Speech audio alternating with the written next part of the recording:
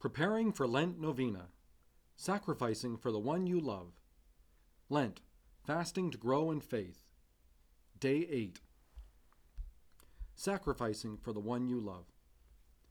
While it may sound almost like a cliché, love requires sacrifice. And we really do know deeply that there is something very true about this. What good parent would not sacrifice for the sons and daughters? What good friend would not sacrifice for another friend? And yet, sometimes it can be difficult to think about our need to sacrifice for God. After all, what could God possibly need from us? The truth is, nothing.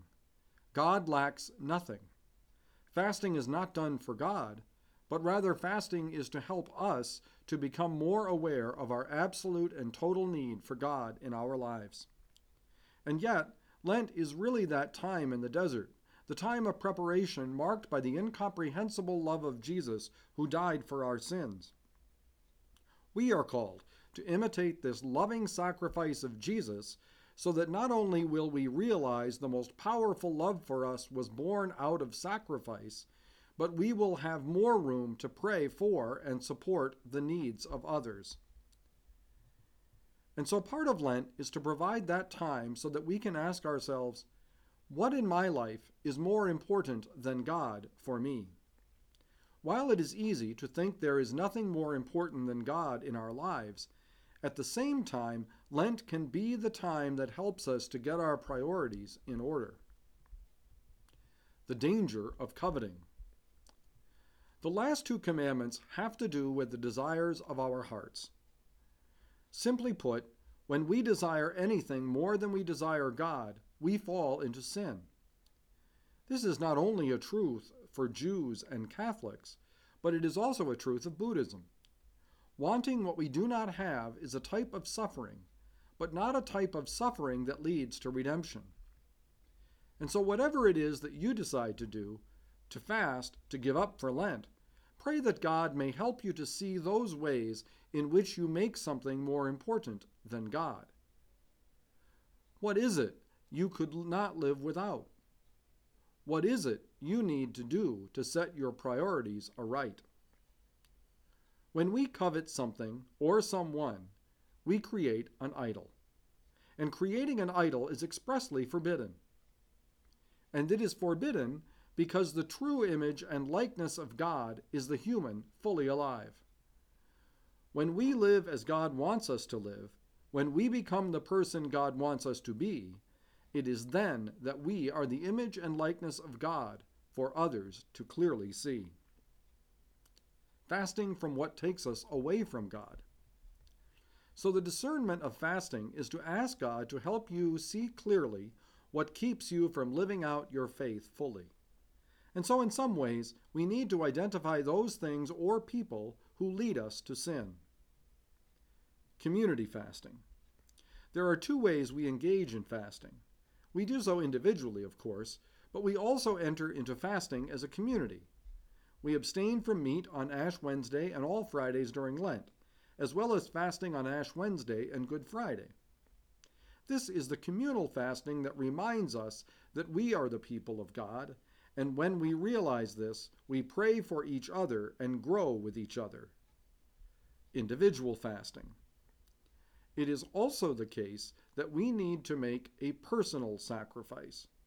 While we are the people of God, and that community is an important one, it is the community into which we are baptized. But each of us is also to seek a personal relationship with Jesus, and we need to address our personal failings and personal need to grow in this relationship. So this is the focus of these days we have been praying together. The communal fasting is provided by the church, but our individual fasting is provided by us, hopefully in asking God to make known to you where you need to grow closer to Him. And so, as we enter into Lent, I cannot stress strongly enough how important it is to recognize that prayer helps us to identify what we need to sacrifice to enter more deeply into a loving relationship with God. And it is prayer that helps us to see how it is we need to better imitate God's generosity. directing your fasting toward God. So identify, what keeps you from God? What is keeping you from being the father or mother God is calling you to be? What is keeping you from the son or daughter you need to be? What is keeping you from doing your job in a holy way? If you are involved in ministry, think about what it is you need to do to bring people to Jesus. What this discernment should help us to identify, then, is the way in which there are things in our lives that keep us from holiness. For if you are a mother or father, you are called to be a holy parent. If you are a son or a daughter, you too are called to holiness. Your job is hopefully something that provides you a way to be holy.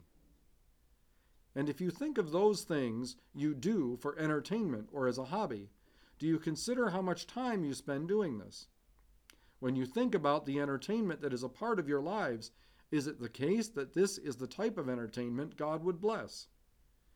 Do these things help you to become closer to God and those you love? Or are these things taking you away from God and the people you love? Fasting is for a purpose. And so, as I have said many times, Lent is not simply an exercise in willpower. It is not designed for us to discover what we can live without. Fasting is about helping us to become who it is we are meant to be. What do you need to remove from your life? Or what do we need to get a handle on in our lives? Maybe it is not the case that what we are using or doing is bad, but it is that it is taking too much time or too much money. Perhaps we are not spending our resources in a good and holy way. But if you discover that your phone takes too much time in your day and you decide to fast from it, be sure to use the time or money you save for some purpose that will help you to spend more time with your family. Or perhaps you give up something that costs some money. Then give the money you save to someone in need. By doing these things, we are directing our hearts to Jesus to ask him to make something great of us. If fasting is about willpower, then the focus becomes on us. But if our fasting is directed to growing in holiness, then the focus is on Jesus. And in all we do, our focus should be on Jesus. And it should be on whatever is important to Jesus as well.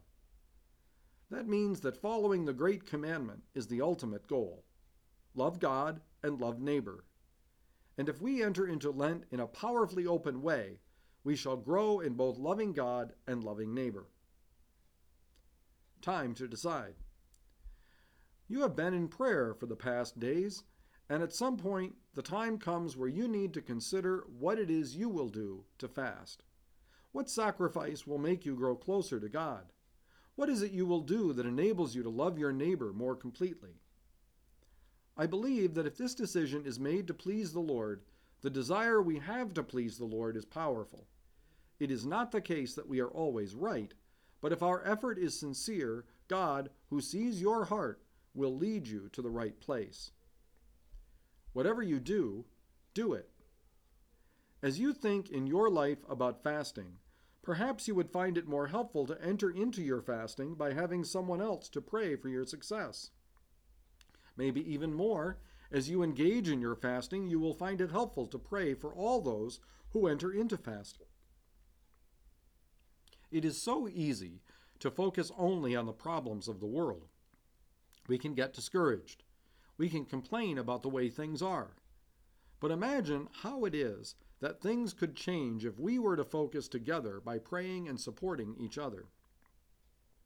The one thing that seems to be a challenge in the age in which we live is that we can feel that we are all alone. People yell at each other, even over the smallest disagreements. There is violence all over the planet. There are people who are struggling to make ends meet, or to get even the most basic needs. What if we ask God to direct our energies to prayer? What if we were to work together to pray earnestly and fervently? And what if we were to do this together?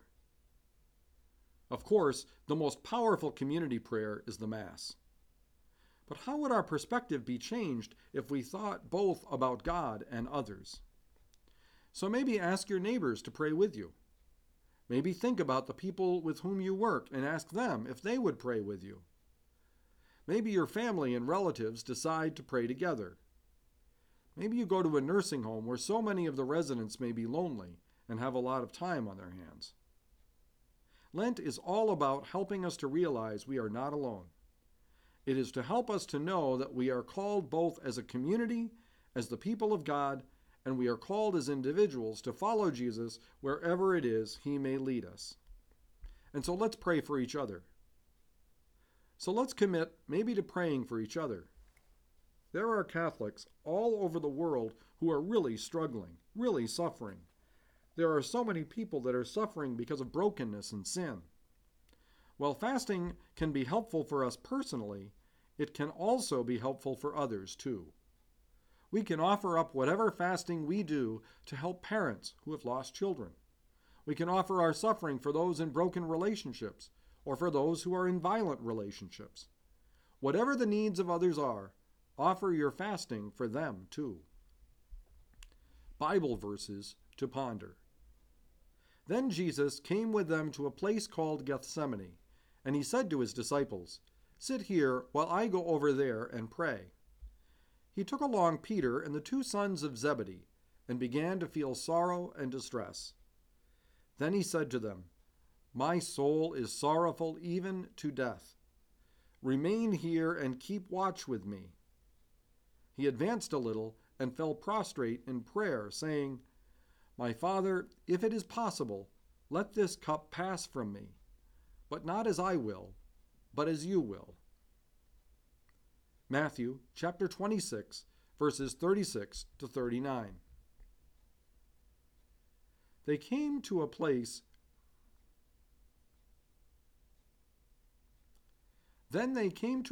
named Gethsemane, and he said to his disciples, "Sit here while I pray."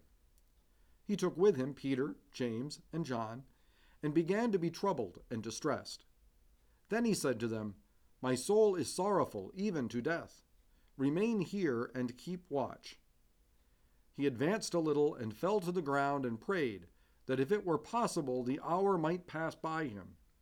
He said, "Abba, Father, all things are possible to you. Take this cup away from me, but not what I will, but what you will." Mark chapter 14, verses 32 to 36. Then going out as he went, as was his custom, to the Mount of Olives, and the disciples followed him. When he arrived at the place, he said to them, "Pray that you may not undergo the test." After withdrawing about a stone's throw from them and kneeling, he prayed, saying, "Father, if you are willing, take this cup away from me. Still not my will, but yours be done." Luke chapter 22, verses 39 to 42.